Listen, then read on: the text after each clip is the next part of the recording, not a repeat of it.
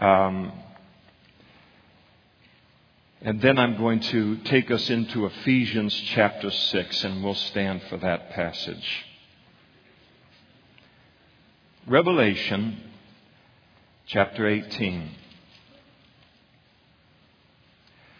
And after these things, John wrote, he said, I saw another angel coming down from heaven, having great authority, and the earth was illuminated with his glory. And he cried mightily with a loud voice, saying, Babylon the great is fallen, and has become a dwelling place of demons, a prison for every foul spirit, and a cage for every unclean and hated bird. For all the nations have drunk of the wine of the wrath of her fornication. The kings of the earth have committed fornication with her. The merchants of the earth have become rich through the abundance of her luxury.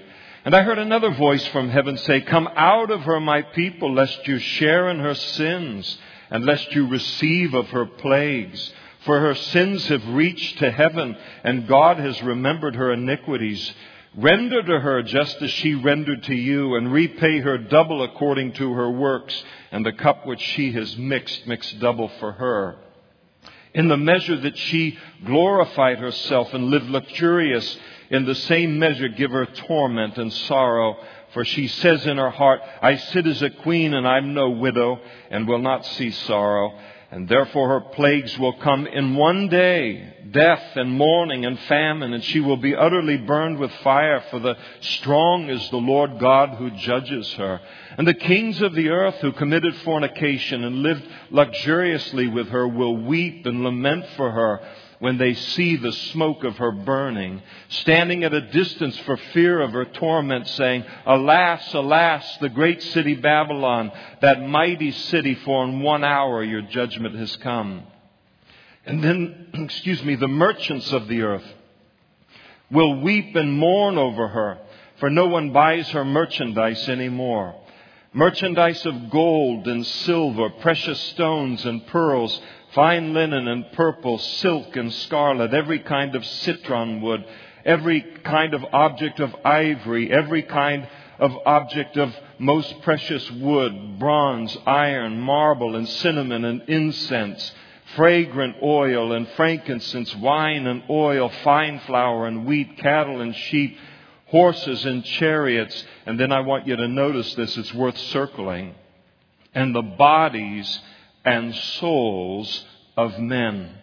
The fruit that your soul longed for is gone from you, and all the things which are rich and splendid have gone from you, and you shall find them no more at all. The merchants of these things who became rich by her will stand at a distance for fear of her torment, weeping and wailing, and saying, Alas, alas, that great city was clothed in fine linen, purple and scarlet, and adorned with gold and precious stones and pearls.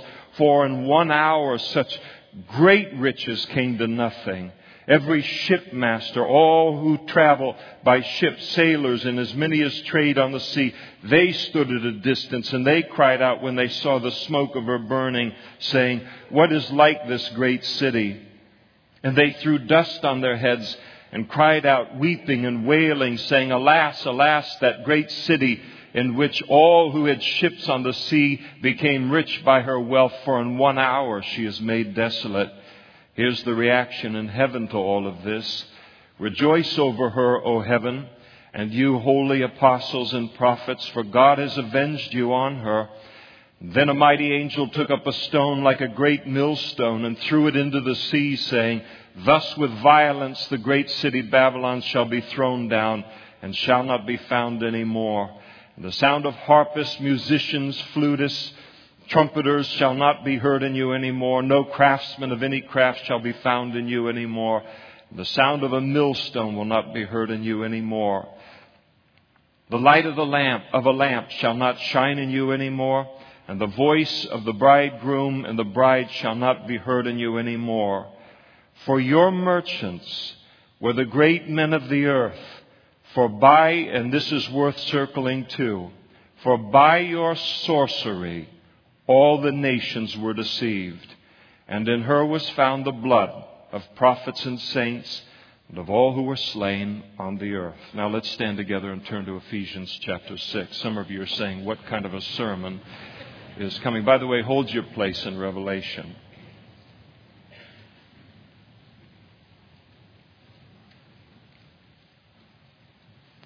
Ephesians chapter 6.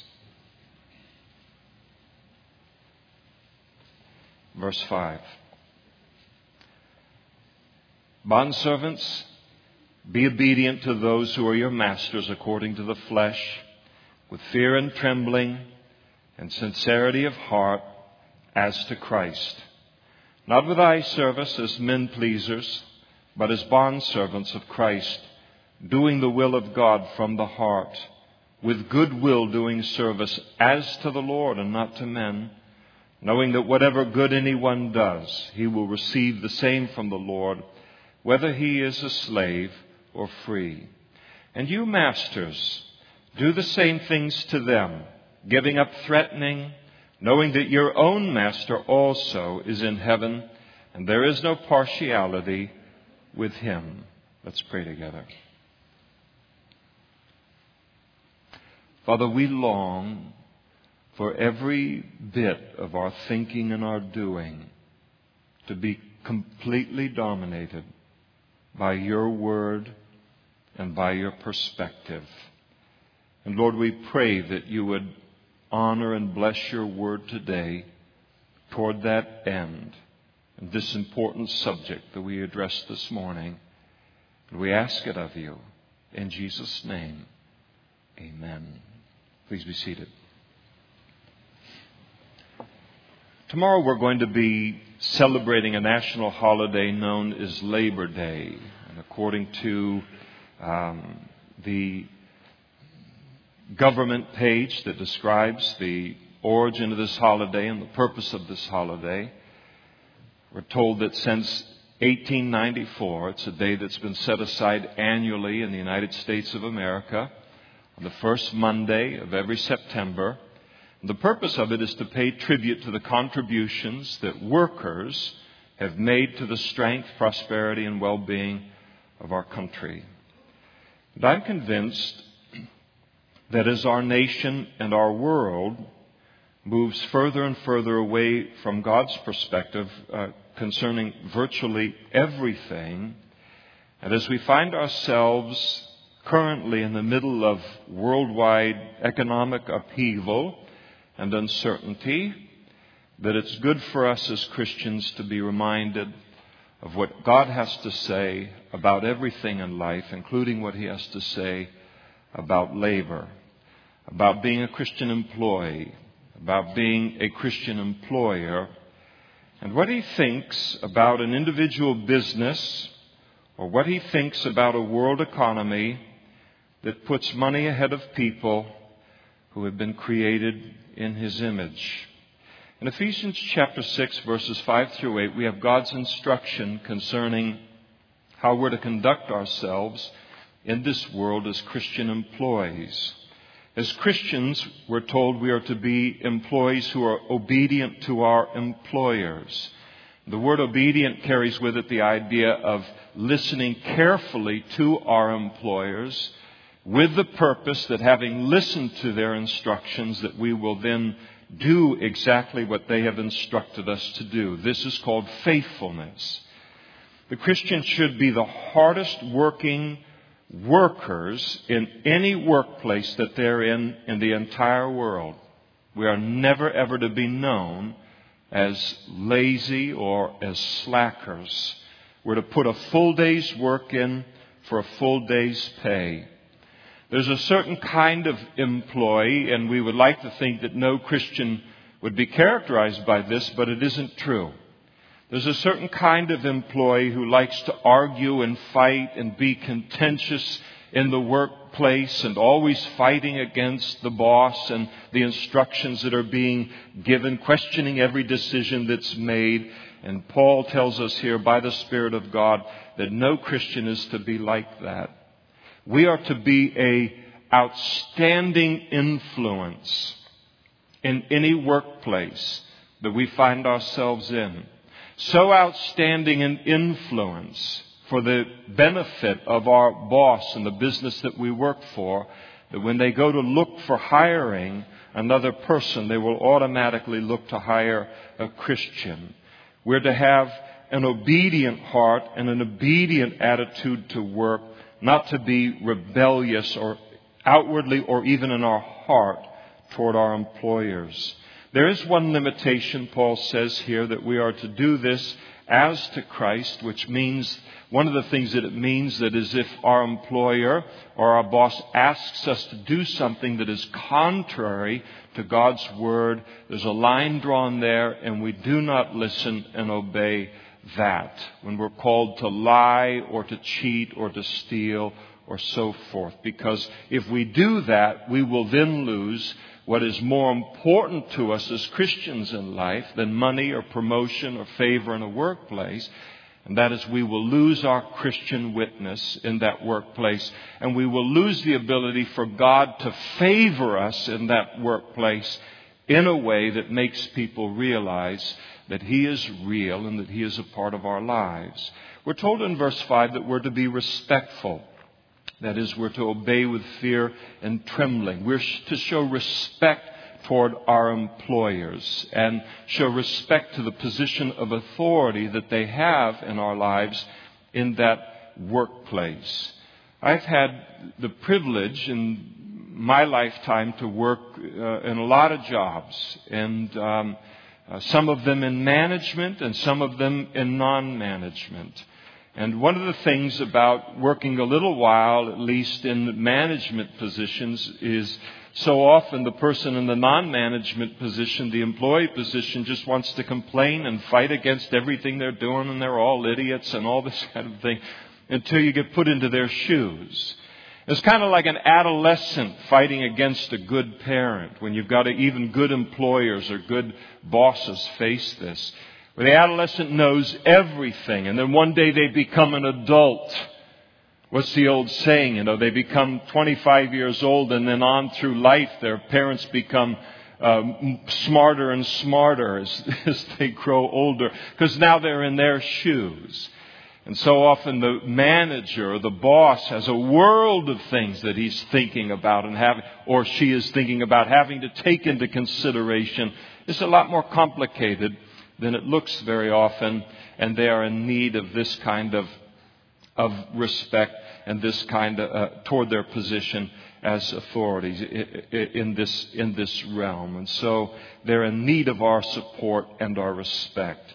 In verse 5, we are to obey, we are to work with sincerity of heart, with fullness of heart, or we're to work on our jobs wholeheartedly, not with a divided heart, so that our work doesn't get the leftover of our lives.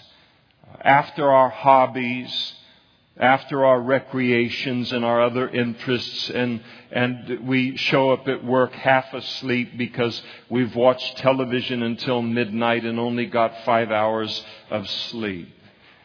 It also means that we're to be conscientious. We're to do the very highest quality work that we're capable of. We're not all capable of doing the same quality of work, but we are capable of doing our best where it is that God has placed us. Not putting in as little as possible to hold on to the job. Not calling in sick when we aren't sick. Not engaging on personal business on company time. Not showing up chronically late to work. We're to come to work every day well rested, ready to give it our wholehearted attention and all of our energy. He tells us in verse 6 that we're not to work or obey with eye service as men pleasers. I think any of us that have worked for any length of time in the world, we're familiar with this. This is the employee that only works hard when the boss is around and thinks that the boss is watching. And then, they'll grab the shovel right out of your hand. 2 shovels. They'll look like John Henry or something laying down the railroad tracks. But as soon as that boss gets out of sight, both shovels are thrown back into your hands and they won't do anything. We're to be faithful and hardworking all of the time, even when no one else is watching, the Bible says, because God is always watching us. And I mean that in a good sense. We are to work, we're told in verses 6 and 7, as unto the Lord. There's to be that recognition in our lives as Christians that all of us are in what is called the full-time ministry. It's only, I don't know when it started, but this idea has started to wane a little bit. But all in my Christian life, there's been this sense of the sacred and the secular. That, if you work for a church or you're a missionary or something like this, you're involved in some kind of sacred calling upon your life. And then, working at Memorial Hospital or Lucky's or Costco or something, that's just purely secular. But that's not how the Bible teaches it. Every single one of us are in full-time ministry. And I remember that Paul is writing to Christians who are slaves. You think about what that would do to a slave, the recognition that what they're doing is ministry as unto the Lord. I mean, up until the time they get saved, here they are, they're holding a job that maybe they hate. Their life is being used in a way that if they were a freed man, they'd never use it that way. And they look at their lives and they're being used and abused by the employer. And if they could do anything to get out from under this, one day they hear the gospel. How that Jesus cared about their soul and how He died on the cross for their sins and was buried and rose again on the third day. And if a man or a woman will put their faith in Him as their Savior, that they'll become a child of God. And so they do that. They put their faith in the Lord, and they show up the next day at work, and nobody else in the family knows. Nobody else in the whole Roman Empire of 6 million slaves just like them knows that a change has happened in their life, and they show up now in that workplace to begin to work, and everything is different. Because no longer are they working supremely for that slave boss or for that boss or for that employer. They're working supremely for the Lord. And that job that they hold, that labor that they're doing is no longer a waste, something that they're doing against their will, something that they hate. Now it's been elevated into the realm of the sacred. They're doing it as unto the Lord, and the Lord will reward them for it. It's a wonderful way to look at everything in life and work in life, as it truly is in the Scriptures and truly is for us as Christians, as Paul wrote to the Corinthians. And he said, "For he who is called in the Lord while a slave is the Lord's freedman." And so it is with us. All work that we do as unto the Lord is sanctified. It's made noble because of that motivation. We are to obey, we're told in verse 8, knowing that there is an eternal reward for our faithfulness in the workplace that's coming our way one day. No matter what our position was, no matter whether free, no matter whether a slave, Paul reminds us of the eternal reward that comes at the end of this kind of life, of just sanctified hard work done for God's glory. He supplies daily bread for our homes through the job that we hold. He allows us to be a witness to people that we would never have contact with, apart from the fact that He's plunked us in every conceivable place in this community and beyond for His purposes. And then after all of that, He ends up rewarding us for it. Whatever the wage is that we're being paid right now, however fairly or unfair that wage is, the Lord is going to make sure to properly reward Christian employees who labor in this way. Then he moves on to speak in verse 9 concerning Christian employers or Christian bosses. And he says that we're to treat our employees in the same way we would want to be treated if the roles were reversed. It's a golden rule, isn't it? The employees are to work hard to do their best for the employer, but Christ is just as demanding of the employer. The employer Christian employer must work equally hard to do what's best for the employee. The employees are to treat the employer with respect.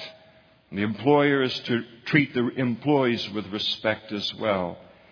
He says that we're to give up threatening. In other words, we are not supposed to abuse our power as an employer. We're not to badger or mistreat employees, not verbally and certainly not physically. We're to remember that we have a master in heaven and that one day we're going to stand before him.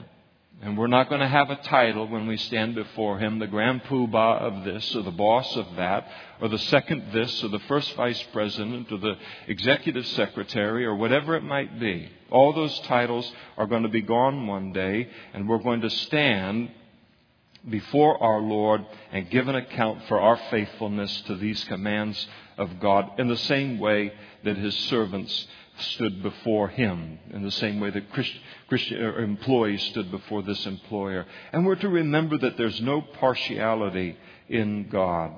The earthly master or the earthly boss should remember that the Lord is not impressed with our titles or with our positions. The question one day for every employer, every Christian employer, every Christian employee, is not going to be what was the title that we held, but were we faithful to what God called us to as employees, as employers? Were we faithful to what God called us to do in the place that he put us? And I think all of these things are good reminders for us every so often, even if it's familiar territory to many of us. The Lord loves employees. He loves employers. And this is how we can distinguish ourselves as his people in that environment, the work environment, and either position that God has called us into for his glory. Now, there's something in this vein of labor which the Lord dislikes immensely. And he expresses his displeasure in Revelation chapter 18, and you can turn over to that now. In Revelation chapter 18, chapter 17 and 18 of the book of Revelation, chapter 17 is a record of God's judgment upon what is known as spiritual Babylon. And in chapter 18, we have a record of God's coming judgment during the Great Tribulation upon what is known as commercial Babylon. And it is a record of God's judgment upon a worldwide economic system that we are watching develop by the day before our very eyes and have been watching for at least the last 30 years develop in an extraordinary way. Commercial Babylon refers to an economic system based upon the principles of ancient Babylon. It speaks of a world economic system that fights against God for his place, his rightful place, in the hearts and the minds and the soul and the strength of people. And this chapter is not a condemnation of making a living or having nice things or even being prosperous. The Bible teaches that we're to be content with food, content with clothing, content with shelter, but it also teaches that godliness and honesty and integrity and obedience to God's word is a path that often leads to material prosperity. Deuteronomy chapter 6. But that doesn't mean that when these things lead to prosperity in our lives, that this kind of wealth should be selfishly amassed for myself, or that the wealth is to be spent foolishly on obscene luxury, or that I'm to become as covetous or as materialistic as the world around me. Jesus taught and said, "Do not lay up for yourself treasures on earth, where moth and rust destroy and where thieves break in and steal. But lay up for yourself treasures in heaven, where neither moth nor rust destroys, and where thieves do not break in and steal. For where your treasure is, there your heart will be also. This commercial Babylon is a worldwide economic system that steals the heart, the mind, the soul, and the strength of men away from God, and then indoctrinates and deceives people into thinking that accumulating money and things is the meaning of life. That is the purpose of life. It deceives the world into thinking that materialism should be the master passion of their life. You notice in verse 23 of Revelation chapter 18, at the end of it, we're told that it makes merchants the great men of the earth, who then put people under the spell of thinking that living for things instead of God is where satisfaction and fulfillment are found. And why do they do it? Why do they seduce the world in this way? Why do they push this lie? Is it because they love people? Because they care about people? No, it's only to make money off of them.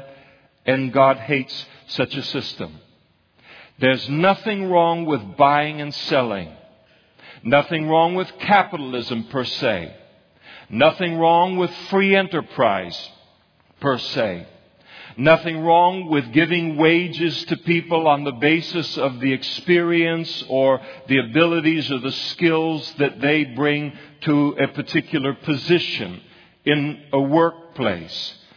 But a line is crossed in all of this when an individual business or a world economy fights against God for His place of supremacy in the hearts and the minds and the soul and the strength of people.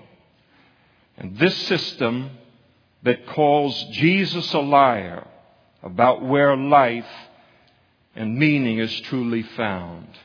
In verses 1 through 8, we have the destruction of commercial Babylon described. After witnessing the destruction of religious Babylon in chapter 17, John sees another angel, verse 1, coming down from heaven, having great authority, and the earth was illuminated with his glory, the majesty of this angel. And he declares, verse 2, the fall of Babylon, and this Babylon is a large, prosperous city that's going to be the economic and the commercial center of the world during the tribulation period. It can refer to a rebuilt Babylon. Many think Babylon's going to be rebuilt and the Euphrates river is going to be developed into a ship-bearing river and all. And that seems unlikely because in verses 17 through 19, this verse is clearly a seaport. And some people think that it refers to a seaport city like London or New York or Los Angeles that's called Babylon because of its vital place in this idolatrous Babylonian commercial system that will exist at that time. Notice his description in verses 2 and 3, his description of Babylon and the reasons given for her judgment. Verse 2, it has become the dwelling place of demons, a prison for every foul spirit and a cage for every unclean and hated bird. This commercial Babylon will be completely dominated by demonic spirits as opposed to the Holy Spirit. There will be a demonic spirit behind all of it, behind all of its fashions, behind all of its advertising, behind all of its covetousness, behind all of the greed that it nurtures and excites in people. And all of this is idolatry, the worship of created things, one of the things that ancient Babylon was known for. Notice in verse 3 that all of the nations will at that time have drunk of the wine of the wrath of her fornication. In other words, the whole world is going to follow her into this idolatry. You look at the world today, especially those of you who are a little bit older, And look at how it's changed in this area in the world in the last few decades. What is the religion of the world? What's its master passion? The master passion of the world is wealth. It is money. It is materialism and things. When there are elections, what's the most important issue to the people? Not righteousness, not godliness, not obedience to God, which is the only sure foundation for a nation and for a people. The great concern is the economy. And you can pick up this quote. It gets repeated every so often, but I was reading a magazine probably 4 weeks ago or so, and I thought that would be a great quote to just cut out. And then, like all great ideas that I have, I just go on about my business and throw the magazine away. And then I go to try and find the quote on the website, and I have to have a subscription number to get into the website. But it was something like this, where they had pulled a quote where somebody had said concerning the next president of the United States, if he would promise me a job, I'd vote for the devil himself. That's an attitude that's increasingly common in our country and in the world. Notice in verse 3, the kings of the earth have committed fornication with her. In other words, the world economy becomes more powerful than individual kings. This world economy becomes more powerful than even nations. Kings and political leaders will compromise every command of God in order to have a significant place in this commercial Babylon. They'll be afraid that they don't get their foot in the door, this commercial Babylon. And we see it all around us like never before in history. The development of it before our very eyes, even before the Great Tribulation. And then notice in verse 3, the merchants of the earth have become rich through the abundance of her luxury. The merchants of the earth will be willing to sell their very souls in order to become rich in this godless commercialism, and they will make a lot of money. But the problem, God warns, is that it's going to disappear in an hour. When I make a fortune by disobeying God's word and His priorities, then I'm building on something that has no future. It has to collapse, and when it collapses, it'll happen fast. And we've already seen that in recent history. Notice in verses 4 through 8 that another voice from heaven calls on all of God's people to come out of her, to distance themselves from her and disassociate themselves from her, lest, verse 4, they get caught in her sin and share her judgment. Yes, there's a lot of money to be made there, but it's an affront to God, and He will destroy it. It is only uncompromising obedience to God's word that keeps us clear of what is headed for judgment in this world. Her sins, verse 5, have reached to heaven. They've gotten God's attention, and God has remembered her iniquities. In other words, God is watching. He sees all of it. He hears every lie. He watches every cut corner, every cheated customer, every cheated employee, every bit of oppression that is placed upon people. And then in verse 6, the voice calls for double judgment to be repaid to her. And she won't escape judgment. She'll be repaid for all of the evil and all of the unrighteousness that she's resorted to doing in order to get all of her glory and her wealth. And notice significantly in verse 7, she considers herself to be indestructible, beyond judgment. She's going to think of herself, this world economic system. She's going to think, I'm in control, I'm safe, and far from any kind of sorrow. She's too big now. There's nothing even the nations of the world can do to stop her and control her. everyone is powerless. She's bigger than nations. She's bigger than kings. But she forgets that there's a God in heaven that's watching everything that goes on in this world. And He knows how to stop her. In verse 8, her plagues will come, we're told, in one day.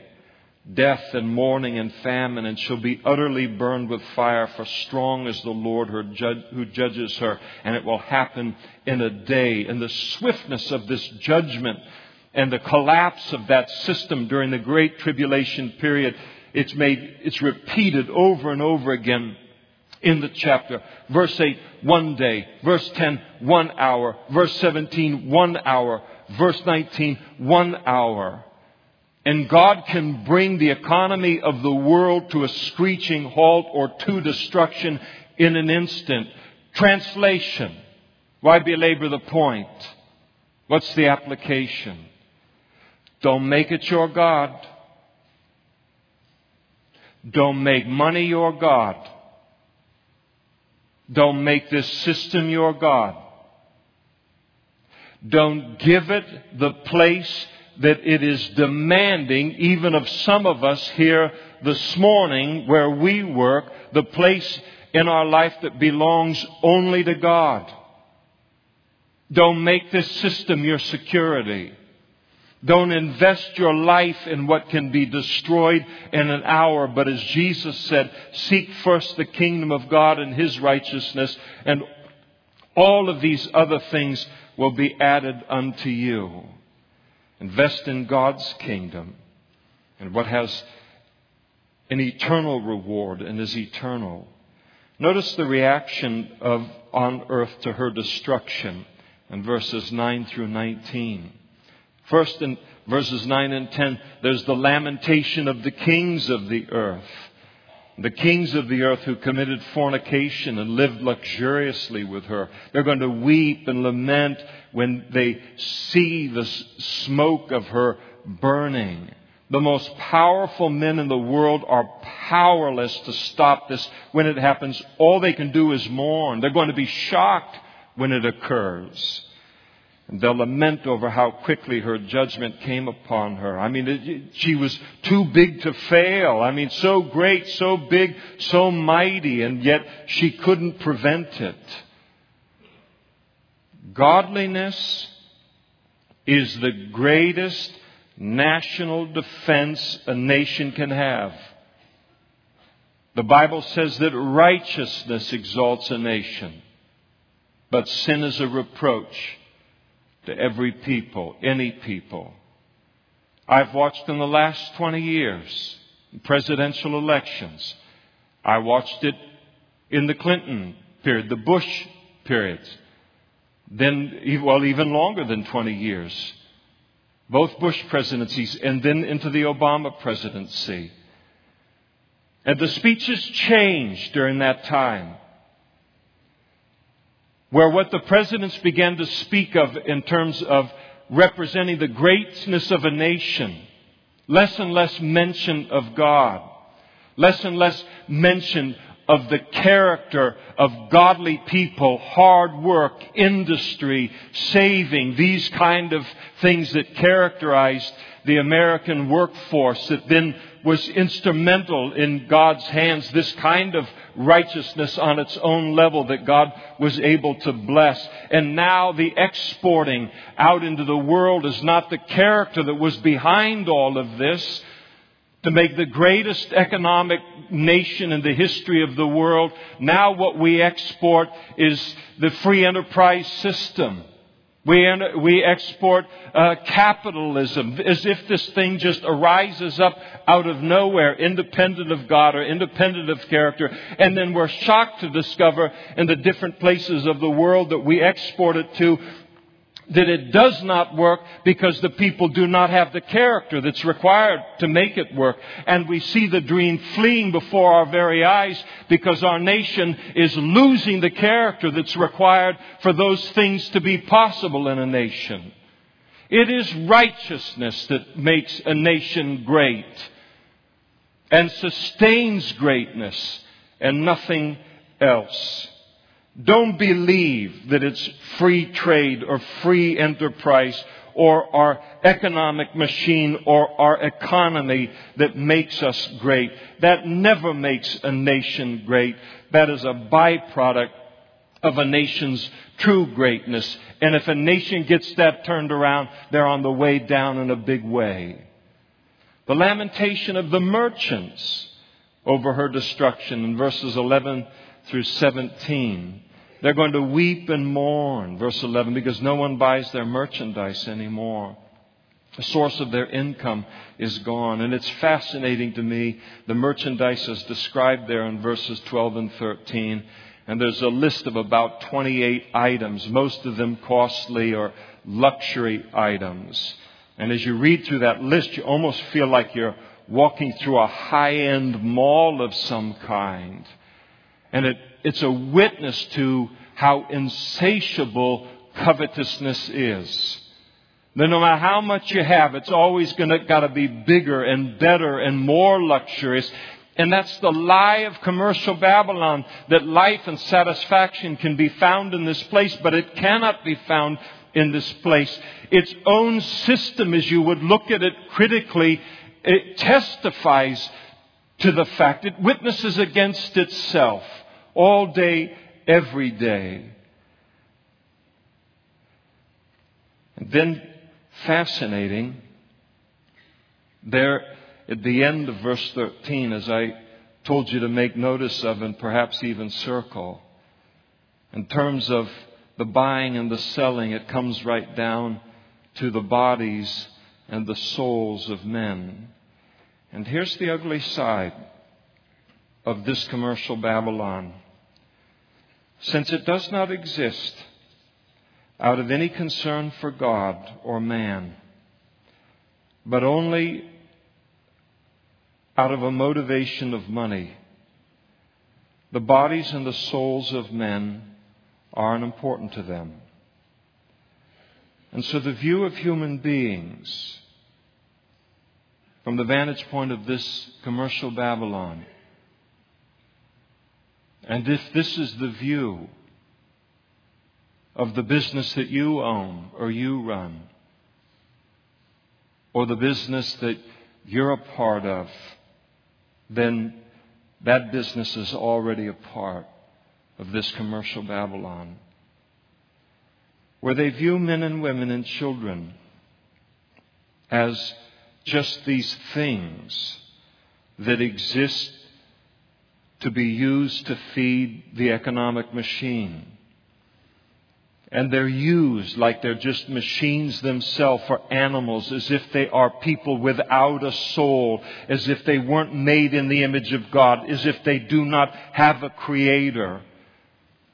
And they are taken and they use them, and they use their strength and their vitality and their health and their youth, and they crush them and they throw them away. And when they've used them up, they just go find more and plug them into their place. People are nothing. The machine is everything. Money is the only consideration, as opposed to the two great commandments that God has given us, and that is to love God with all of our heart, soul, mind, and strength. And then number two, to love our neighbor as ourself.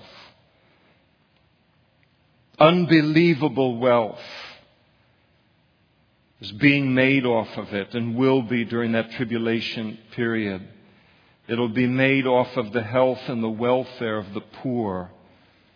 And that's sin in the eyes of God, and it's unfair in His eyes.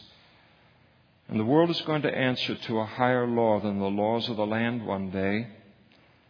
And so if a person lives in a corrupt country in this world that allows people to be used in this way, and then a person makes themselves rich from it, they shouldn't think that it's okay just because man's corrupt laws allow for it.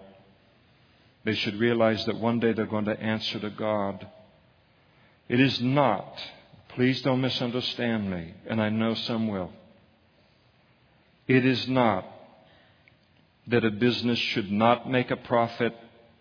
It's not that a business cannot demand a full day's work for a full day's pay. But it is never to go to this place where this becomes the attitude toward people, that they're just these soulless creatures that can be used and abused. And so the merchants get rich, the people get their luxuries, but behind the scenes there's slave labor behind it, where people are being treated like animals. And God sees it, and He'll judge it. And they lament there in verses 14 through 17. These merchants, they can't hide their sorrow. What's dearest to them in life has been destroyed. Their God has died before their very eyes. All of their wealth, all of their security gone. No tears for the people that they've used and abused, but only for this. And heaven does not take any pity on those kinds of terrible, wretched priorities. Notice the reaction of the shipbuilders in verses 17 through 19. All of the traders who profited in transporting all this commercial Babylon around the world, they stood at a distance watching her destruction and burning. And they say, verse 18, what is like this great city? It's unbelievable to them that this has happened. And then in verse 19, they mourned and they wept and they wailed at the loss of this commercial Babylon that made them all wealthy. In 1 hour it was gone. And then finally, I want you to notice the reaction in heaven over the destruction of this commercial Babylon, verses 20 through 24. A call is made in heaven to rejoice, including the holy apostles and the prophets, for the reason that God has avenged the world's persecution and ill treatment of the righteous. While the wicked and the ungodly are weeping on the earth, heaven is going to be called to rejoice at the time of the judgment of that system. And so often throughout history, God's people have been used as slaves to fuel an economy, or been martyred standing against this kind of abuse of people. I'll tell you, vengeance can be left to the Lord. He will be faithful to repay it. We're told in verse 21 that a mighty angel takes a stone like a great millstone. That's a big stone. You ever wander around a pond or something as a kid? You wanted to throw rocks into the pond to see how big of a splash you could make and then watch it disappear. And then you would watch the ripples go until finally they disappeared. And you'd always hunt for the biggest rock first, right? And then work your way down to these other rocks. This angel takes a stone like a great millstone. He throws it into the sea as a demonstration of how violent and how complete the overthrow of Babylon is going to be. It's going to sink like a large stone thrown into the sea. It's just going to disappear completely. Big splash, and then it's gone. And then I want you to notice the reasons for her destruction are given again in verses 23 and 24. For her merchants were the great men of the earth. The world esteems commercialism and materialism more highly than the voice of God. The merchants were considered the great men of God instead of prophets and apostles and voices for righteousness, the voice of men and women who love God and live for God, want to be an influence for God. And you look at it today, which has the greater influence upon our nation and upon our world? Those who call men and women to the worship of the Lord as their Creator and as their Savior, or those who call upon the world to ignore the Creator and worship the creation? Look at all of the television commercials and the advertisement in print and on the internet and all, calling people to worship materialism, to make it the most important thing in their life rather than God. Why? Because it's the religion of the world. Wealth and materialism. In verse 24, for in her was found the blood of the prophets and saints and of all who were slain on the earth, She was guilty of murdering the prophets and the saints and all who would oppose her. And the blood of those oppressed and crushed by her economic machine that put money ahead of people in a way that was an offense to God. You think about how many people have died and are dying even today, endeavoring to stand up to drug trafficking, inhuman trafficking, the trafficking of prostitutes and prostitution, the moving of slaves around the world. All around the world this goes on. And the powers that are behind it are becoming exponentially greater by the day than the power and the voices who are speaking out against it. This is all a part of commercial Babylon. In commercial Babylon, people are viewed as just a part of an economic machine in which they are free to be used and abused and then thrown away and then replaced by the next batch of human beings who are then treated likewise.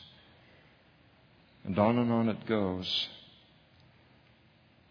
But people are not machines to be used in this way. They are human beings created in the image of God. God did not create human beings for the purpose of being abused or just to supply the labor for some commercial Babylon.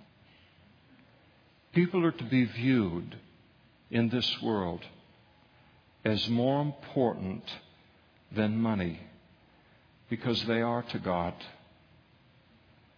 And I hope that our time spent in God's Word this morning helps us to know how to be the employees and the employers that God wants us to be, but also to protect us from coming under the spell or under the sorcery of the commercial Babylon that is developing all around us worldwide.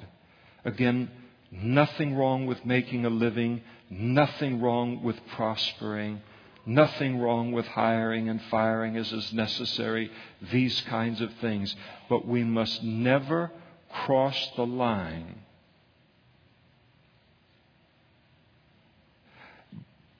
and forget that people are not creatorless beings placed upon the earth to feed the machine. And we must be very careful as Christians today because of the economic climate of the day and of the world, and it's only going to get worse, of falling prey to a Babylonian commercial system that will begin to demand the place in our life that belongs only to God, our heart, our mind, our soul, and our strength. The three great characteristics of commercial Babylon: casting a spell, convincing people that fulfillment and meaning in life is found not in God but in material things; ceasing to view people as people but viewing them as things. And then they push their religion so that they demand a place, a priority in people's lives that belongs only to God. I'll tell you, we need to hear it. We need it to be sown into our lives so that we understand what's happening in this world around us on every level, and where to make a stand and where not to make a stand, and how to be on the right side of God in a world that is moving further and further away from God. These lessons are not just important as it relates to some population that will be living during the Great Tribulation. It's important that these truths fashion our lives and our thinking and our heart and emotions as God's people in the place that He has put us to work or to oversee or be the boss for His glory. Let's stand together and we'll pray.